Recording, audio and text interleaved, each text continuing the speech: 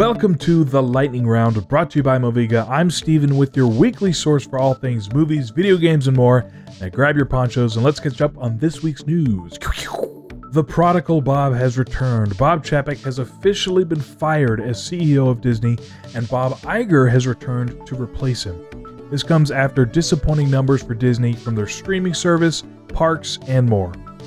The Battle of the Bobs is over, and Bob won. Way to go, Bob.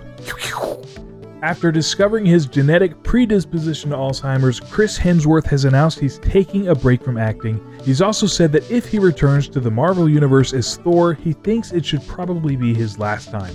Chris, I wish you the best. You deserve some time to breathe, and I do hope you come back to play Thor, but maybe with a new direction again?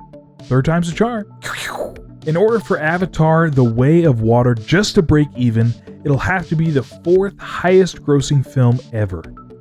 Unobtainium means nothing to James Cameron. I salute your confidence, sir. I'm too scared to cook chicken because I'm afraid it won't cook enough and people will get sick. I can't imagine spending someone else's money and saying, we just have to break records, but I'll pay you back.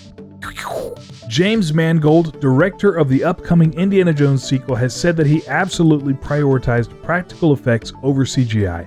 This is, of course, in response to the previous entry's heavy reliance on CGI, and by heavy reliance, I mean basically all of it. This is great to hear. I do have a feeling he's probably still relying heavily on stunt doubles, though, because I think Harrison Ford just turned 112 last year.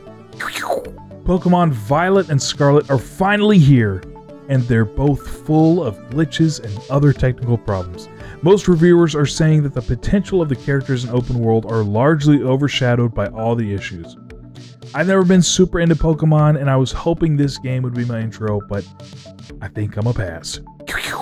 Well, it looks like the storm has passed. Be sure to check out the Moviga podcast on Spotify, Apple Podcast, or anywhere you listen to that sort of thing, where we're talking all things movies, video games, and more.